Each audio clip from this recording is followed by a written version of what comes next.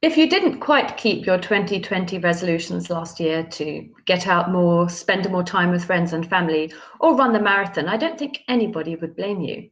But with alarming statistics from debt charities, high street banks, and life and pension providers alike showing there's been a rise in household debt, excluding mortgages, over the year of COVID, as well as an increase in unemployment levels to 2.6 million, it's clear that something needs to be done about our money resolutions. People who have enjoyed a decent income in recent years should have also enjoyed a decent level of savings. But research shows that the average amount put away each year by Britons is £6,500, with one third of the UK having 600 or less to live on should the worst happen. Clearly, this isn't enough to pay the mortgage for long should unemployment or long-term sickness strike. So why aren't we saving enough? Here to talk about making good money resolutions in 2021 and sticking to them is a panel of experts from across the financial services industry. With me, Simone Kyriakou, Senior Editor of FT Advisor, is Jason Green, Head of Workplace Research for FTRC, Benefits Guru, Annabel Brodie-Smith, Communications Director at the Association of Investment Companies, Robert Gardner, Director of Investments at St James's Place, and Ewan Edwards, Commercial Director at Aldermore Bank. Welcome all. Annabel, can I start with you? Given the events of last year, what money resolutions ought people to be making and sticking to in 2021? Well, Simone, it really was 2020, a very challenging year.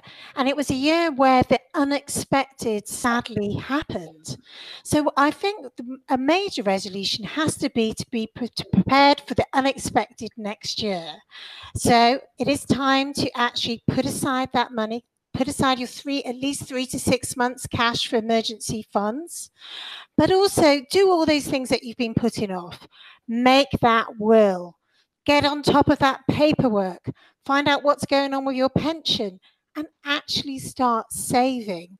And once you've got that cash buffer, then you need to look at what you're saving on. So, for example, you could save in the stock market. So something like an investment company is a way to save. You get access to the stock market, but you have a professional fund manager choosing your investments. And I think, listeners might be put off because they've seen that it's been a very volatile year for markets. But actually, the average investment company is up 11%. And over the long term, this short-term volatility doesn't really matter. Over the long term, over 10 years, it's up 175%. So people really need to start getting prepared for the future. Absolutely. Now, you mentioned paperwork. Obviously, in the workplace, we get a lot of paperwork, and people don't always look to see sort of what benefits they've got or how much they could be putting aside. Jason, could you sort of talk us through this? Yeah, I think it's, understanding your finances is the key to this. I think a lot of people are worried or scared to actually take a deep dive and understand where their money's going every month. Most people have a basic understanding of what their income is each month and what their fixed outgoings are. And we all have a rough idea of what sort of money we have left over each month then as disposable income. But I think people need to drill down into that a bit more. And the workplace, I think, is the ideal environment to start doing that. Obviously, now that everyone has a pension due to auto-enrolment, most pension providers are very attuned now to delivering financial wellness propositions alongside their pension offering.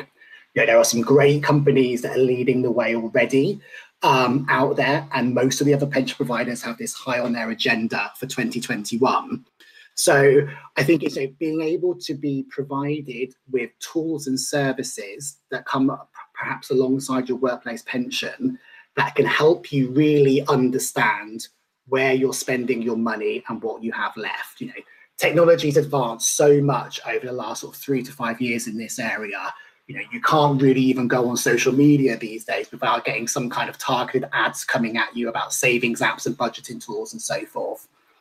I would say embrace them. If you're going to do anything to kickstart your resolution for being in a better financial health for 2021, the starting block is firstly understand where your money is and what you're doing with it. There are loads of tools to help with that now. So, Rob, do you agree with that people need to sort of really just start kick-starting their pension savings and just basically get down to get down to basics. Look at how much is going out and how much is coming in each month. So I absolutely agree with everything that's been said by Jason and Annabelle. And look, as you know, I'm a big on financial education, and I've written a children's book, Save Your Acorns. And the thing I like to teach young people is 3 things to long-term wealth creation and prosperity. You need to earn it, you need to keep it, and you need to grow it.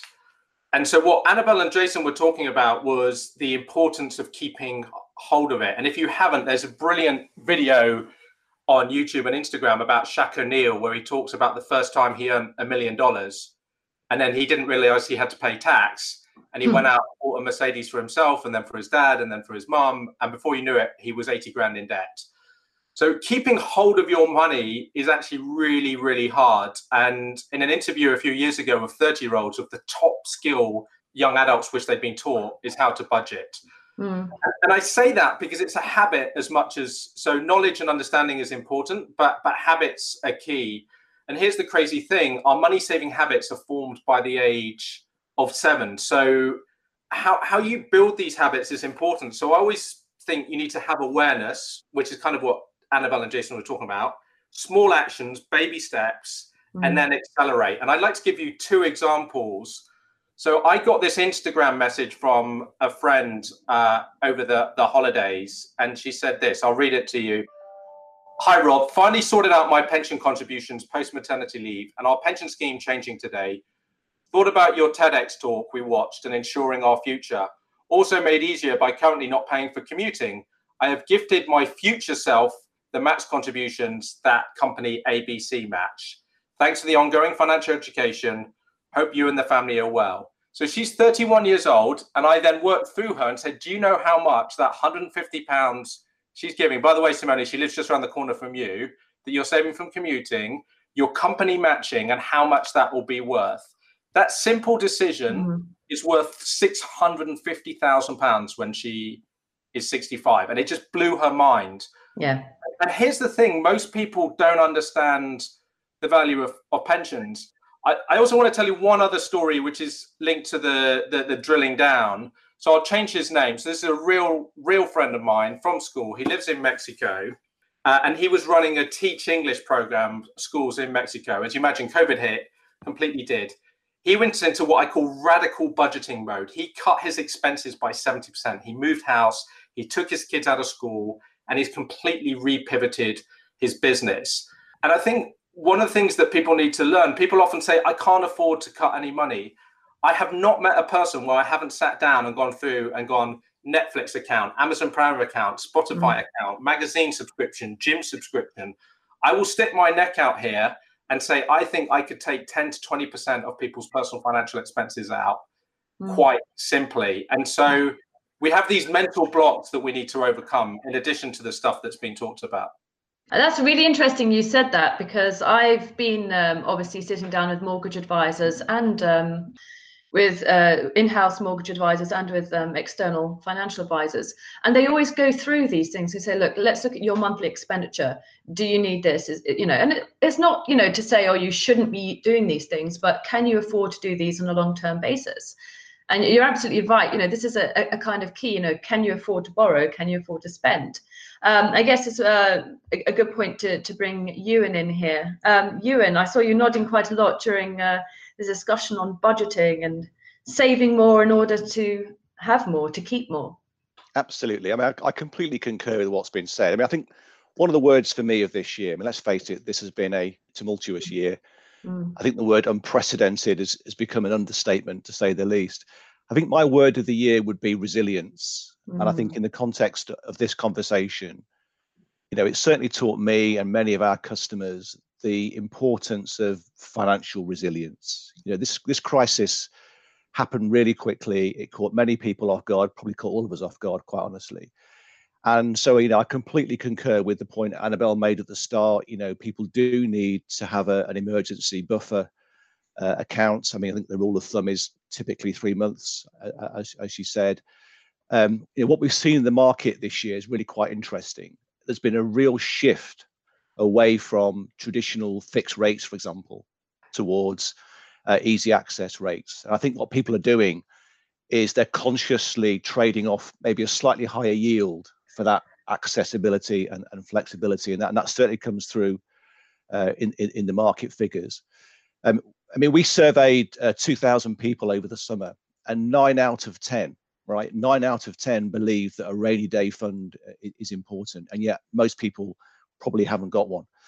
So I think that would be my key thing. I mean, on the habits thing, again, I completely concur with Rob. I think, you know, habits are formed early, but even, you know, us adults can form good habits. I mean, just two things really, particularly for people who've already got some money, I guess. You know, if you are on an introductory rate, right, for 12 months, you know, make a diary note when that rate expires and then shop around. Your rate is almost certainly going to fall dramatically. So shop around at that point. Another top tip would be, if you've got a fixed rate bond, you know, your provider is obliged to give you a reminder before you're maturing. Again, take action. Don't just default into what could be a lower rate. And so, yeah, back to Rob's point, really, just, you know, take ownership and form some really good habits. And that would be my kind of top resolutions for 2021 in the context of building financial resilience. Absolutely. And you saw that actually a lot of people's sort of resilience last year in 2020 was to sort of hunker down, to sort of run and hide. Should we be sort of hunkering down in 2021 in this year? Should we be looking to borrow or to budget? You, and can I stick with you? Should we look to borrow this year in 2021?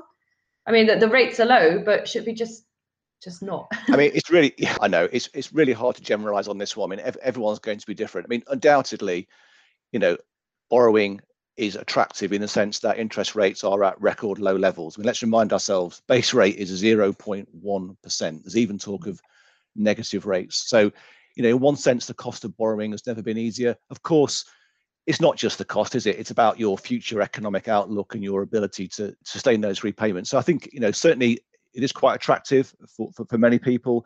I think for first-time buyers, if I was to pick on that group, for example, you know, what is their biggest pain point? Well, their biggest pain point is, how do I raise money for a deposit? So even before I get to borrowing, right, I've got to find the deposit. Of course, low interest rates, you know, don't exactly help savers, but it goes back to that habit point, isn't it? You know, back to Rob's book about, you know, acorns. You know, you may have a lower yield than you've been used to historically, but you can, through regular saving, build up that cash deposit that you need. So I think that will be my kind of steer on the asset side. I think on the saving side, again, I keep coming back to it, but habits are key. You know, if you've got a mobile app on your current account, for example, you know, it's dead easy to view any surplus cash. You know, sweep the money away on the eve of payday, right? Sweep that surplus cash into a savings account. Set up a regular standing order. You know, you really can take action. And as a point was made earlier, you know, little and often over a long period of time makes a huge difference. Yeah, I'm going to bring Annabelle in here because the AIC has for many years talked about, as has everyone, the virtue of regular savings and compound interest and pound cost averaging. And it's a really good idea, perhaps, even if you put a small amount away each month, it still builds up, doesn't it, Annabelle?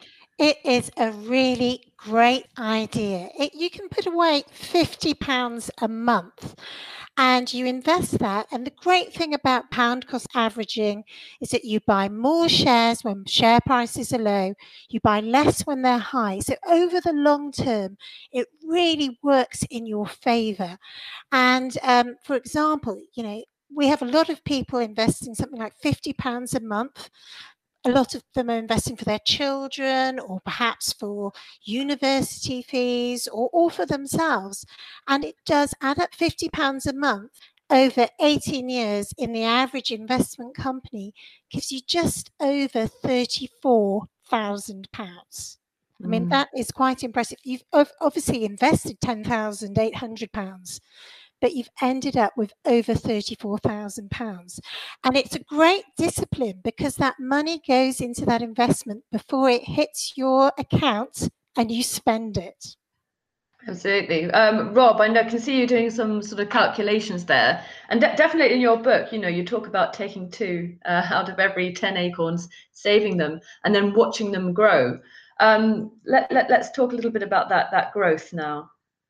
Yeah, well, look, just building on Annabelle's point, and maybe referring to the other point about debt or invest. I always use it with younger people. I use the analogy of a smartphone. So people say I'm terrible at budgeting, but when you commute to work, you see people are brilliant budgeters with their smartphone. Your smartphone tells you when you've got 20% less battery and automatically reduces the battery power the apps are using. And then it goes to red when it's 10%.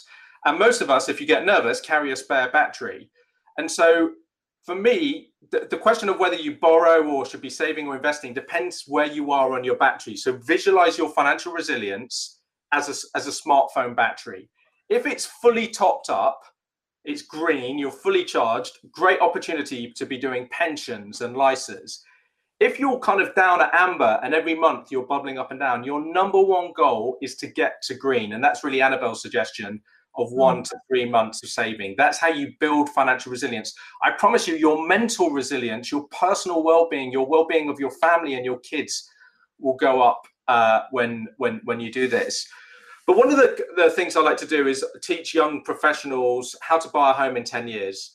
And here's the crazy thing, right? So actually, if you can afford to have the deposit on a home, owning a house on mortgage is cheaper than renting. The problem is you can't get to that thing. So often, I just came off the phone this morning to someone who's just taken out a mortgage, and they're saying the crazy thing is I'm paying less on my mortgage than when I was renting. The problem is, how do I get there? That's why Bank of Mum and Dad is such a popular funding vehicle. So Simone, tell me your vice, your daily vice. Mine used to be a coffee on the train station every morning going into work. My daily vice, I don't really have daily spending vices. Or weekly? I do take out newspaper subscriptions. So, and I do have a British Museum thing, which I haven't been able to use this year, but I keep it because I can offset it as it's a charitable expense. So my accountant offsets it. And although I haven't used it this year because of COVID, I think of it as a charitable donation. Well, so, you're obviously very, very good at being mine might be a coffee or having lunch at work. The big one is lunch at work. The amount of people who spend is a big one, yeah. £10 a day or more at I'm not going to name a company, but you can imagine where you might go. So £10 or more on food, that's 50 quid a week. So let's say times that by 50, that's 2.5 grand. So you take that 2.5 grand and I say multiply by that 10, that's £25,000. And then I say multiply that by 1.25 and that's £31,000. And then I say multiply that by 1.5 and that's £46,000. And that's how much, if you gave up your lunch at work, you could have in deposit 10 years from now. Magic. So how did I do that? So that one was the habit of spending £10 a day on lunch or breakfast or coffees, which you could change your habit and routine and do that. Yeah. And that is the 2.5 grand, that's the 25 grand, but we've almost doubled that. So if you put that into a LISA, the government literally gives you free money. It gives you 25p for every pound. So that's why I multiplied by 1.25 to get to the £31,000. And then I multiplied by 1.5. And Annabelle talked earlier about investing in stocks and shares and pound cost averaging. The average long-term 10-year rolling return from invested in global equities is over 7%. And the rule of 71 says with that, you can double your money every 10 years. So the first year you double, and the last year you only earn 7%. So on average, you grow your money by about 50%.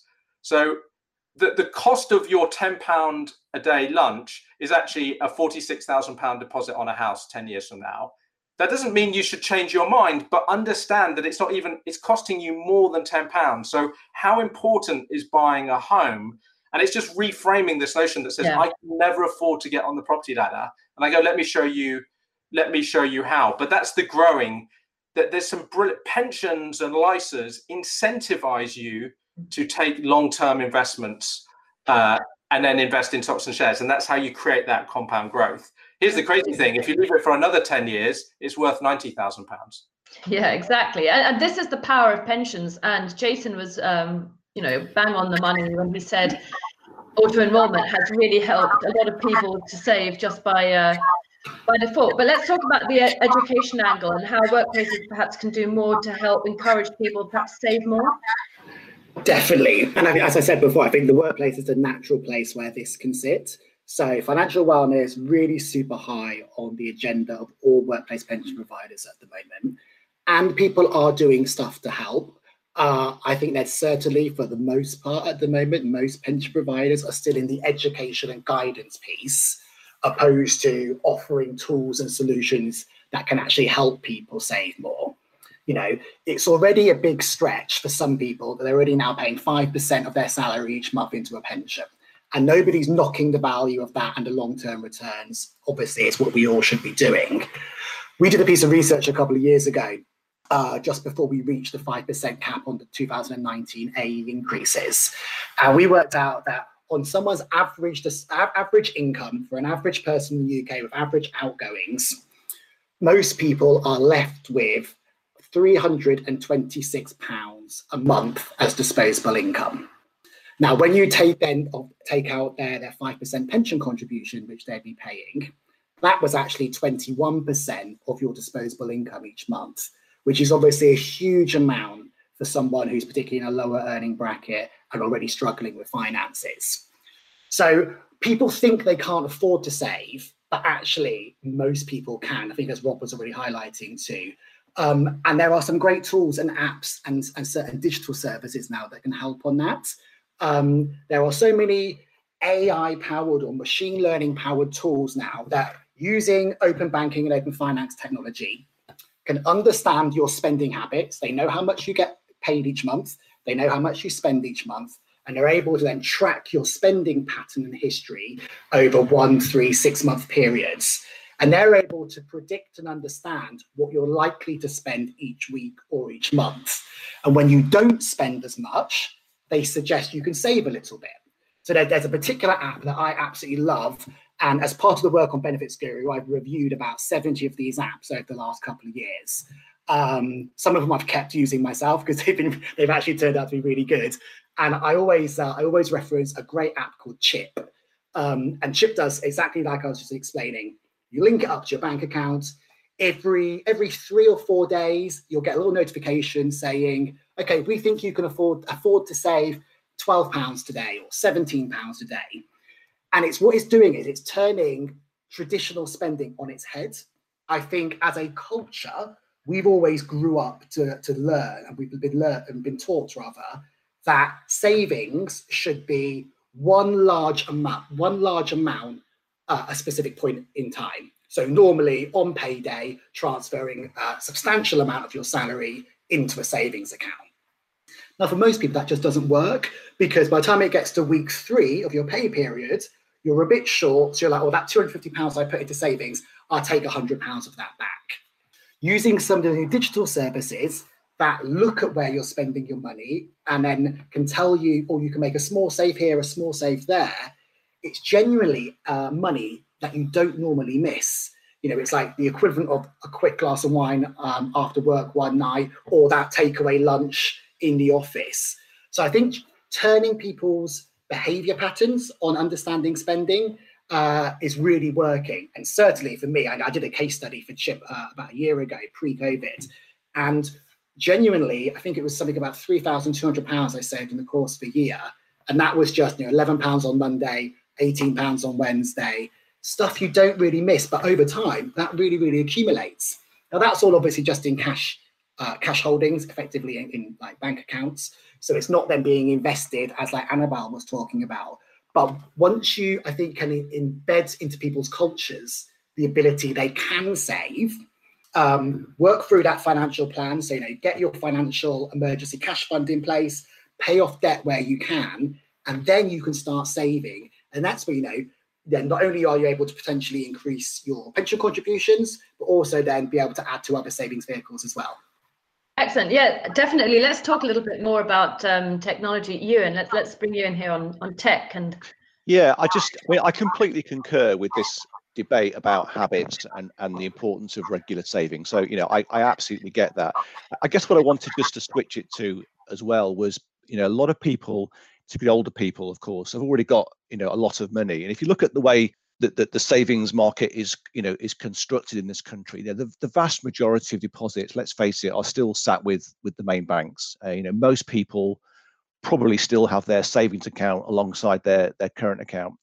And alongside resilience, another big feature of the UK market is inertia, right? People are just, for whatever reason, they're ignorant, they're lazy, they just don't make the connection between shopping around and getting a better deal. And so I think where technology is important is the reality is that getting a better deal is literally a few clicks away. You can open, fund, and get you up and running in a matter of minutes. And I think this idea of, it's too much hassle, it'll take too long, I've got to make an appointment. No, it's just false. It's just a perception. You can earn a better rate in 10 minutes, right? That's the reality. So a bit like, saving X pounds on a coffee or something, can you find 10 minutes in your day on New Year's Day, right? What are you going to be doing on New Year's Day, right? I don't know, but you can probably find 10 minutes to open an account and move that money across. The other thing I was going to say as well is there's been quite a growth in marketplaces and platforms. They are typically aimed at sort of slightly higher net worth client, because what they do is they allow you to access a whole range of providers and spread your money. But again, it's super convenient because you open one account. Okay, again, it's probably a 10-minute exercise. And then that money can be spread probably automatically across a number of providers. We haven't talked about FSCS yet on this call, but of course, for some of the older depositors who've got, lumpy investments, spreading it for deposit protection is also important. But yes, I'm a great believer in apps. Yes, I'm a great believer in regular savings. But let's not also forget that just some simple online account opening, a better rate is a few clicks away. Absolutely. Just a few clicks away. Rob, can we come to you and look at maybe sort of apps that help you not just save, but diversify? Because, as you sort of mentioned, you've got to spread that risk. Now, he was talking about the FSCS protections on cash, but we've also got to spread the risk in a diverse way when it comes to investments. Are there sort of apps or technology that can help you do that? Yeah, well, so as we just heard actually from you, and I actually use one of those bank account apps he talks about. I mainly use it for the FSCS limit, but also to automatically get the rates. And my mum and dad used to shop around for all the rates and have a spreadsheet. And as a small child, I think I had about 5 or 10 bank accounts because my parents got me to, I think it was called carpet bagging at the time, but when pre all the listings of the building societies. When it comes to diversifying your investments, the truth is most adults don't save and invest in equities apart from via a workplace pension. And when you ask them, they don't feel like they're invested in the stock market. This is why the kind of financial education is so important, because people don't feel like they're participating in the global economy. They don't feel like they own shares in Amazon, in JP Morgan, in Apple, in HSBC, BMW, VW, whatever that is. Look, the reality is there are robo-advisors. Again, I use one as well for my LISA, and they automatically spread your risk according to your risk appetite. So you answer a series of questions and you put in some stuff and it helps you. But the FCA just did a study and only 1.3% of adults in the UK use those. I mean, the stats around how many people invest in equities, not including a workplace pension, is really, really low. And for women, it's even worse. If you look at stats around ISAs and unit trusts, their proportion in cash rather than in equities is very, very high. And here's the problem. The average man in the UK will run out of money 10 years before he dies, and the average woman will run out of money 12 and a half years before she dies. And that's because, well, A, women live longer, B, if they go on maternity leave, they tend to miss out on those pensions contributions. And when they pick their own investment choices, they tend to take less risk. And the biggest issue is that in order to achieve the outcomes we need to achieve in the long run, you need to be taking more investment risk, not less. And yet behaviorally, the roller coaster stops us from doing that. And the data out from the Investment Association just shows what happened to net inflows over March as markets fall. It's human behavior. The markets fall and people panic, people draw out their money and go to cash. So I know that's not quite the answer you were looking for, because there are tools, but not many people are using them. No, and I think you're absolutely right. There is a big educational piece here. And I know the AIC has been really pushing a sort of an educational discourse around 2019 and then last year in 2020. So Annabelle, yes, moving on to you. Rob's made a very interesting point about technology, as has everyone. What would you say from the AIC's perspective? I completely agree with Rob and Ewan. And also, it's a very interesting point. We haven't got a culture of investing in stocks and shares in this country. We don't take enough risk, and as a result, our savings suffer. We were talking about technology. I like investing in technology. It has been a phenomenal year for technology. We have relied on it. It's been a lifeline for us to work, to shop, to live. Technology and media is our second best performing sector for investment companies this year. Wouldn't you want to be invested in that growth? If you didn't want to, if you were concerned about perhaps putting it all in technology, perhaps you should look at something like a global fund, a sensible sort of start for an investor, which would have some access to the big tech companies like Amazon, like Microsoft. We're all talking about them. We're all using them. Wouldn't you want to be invested?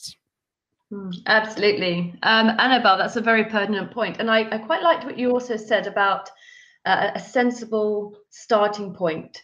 If we can just sort of, maybe wrap up this podcast, if you could give me sort of one sentence that you could encourage advisors to help their clients teach their children to make a sensible start with their money, what would that be?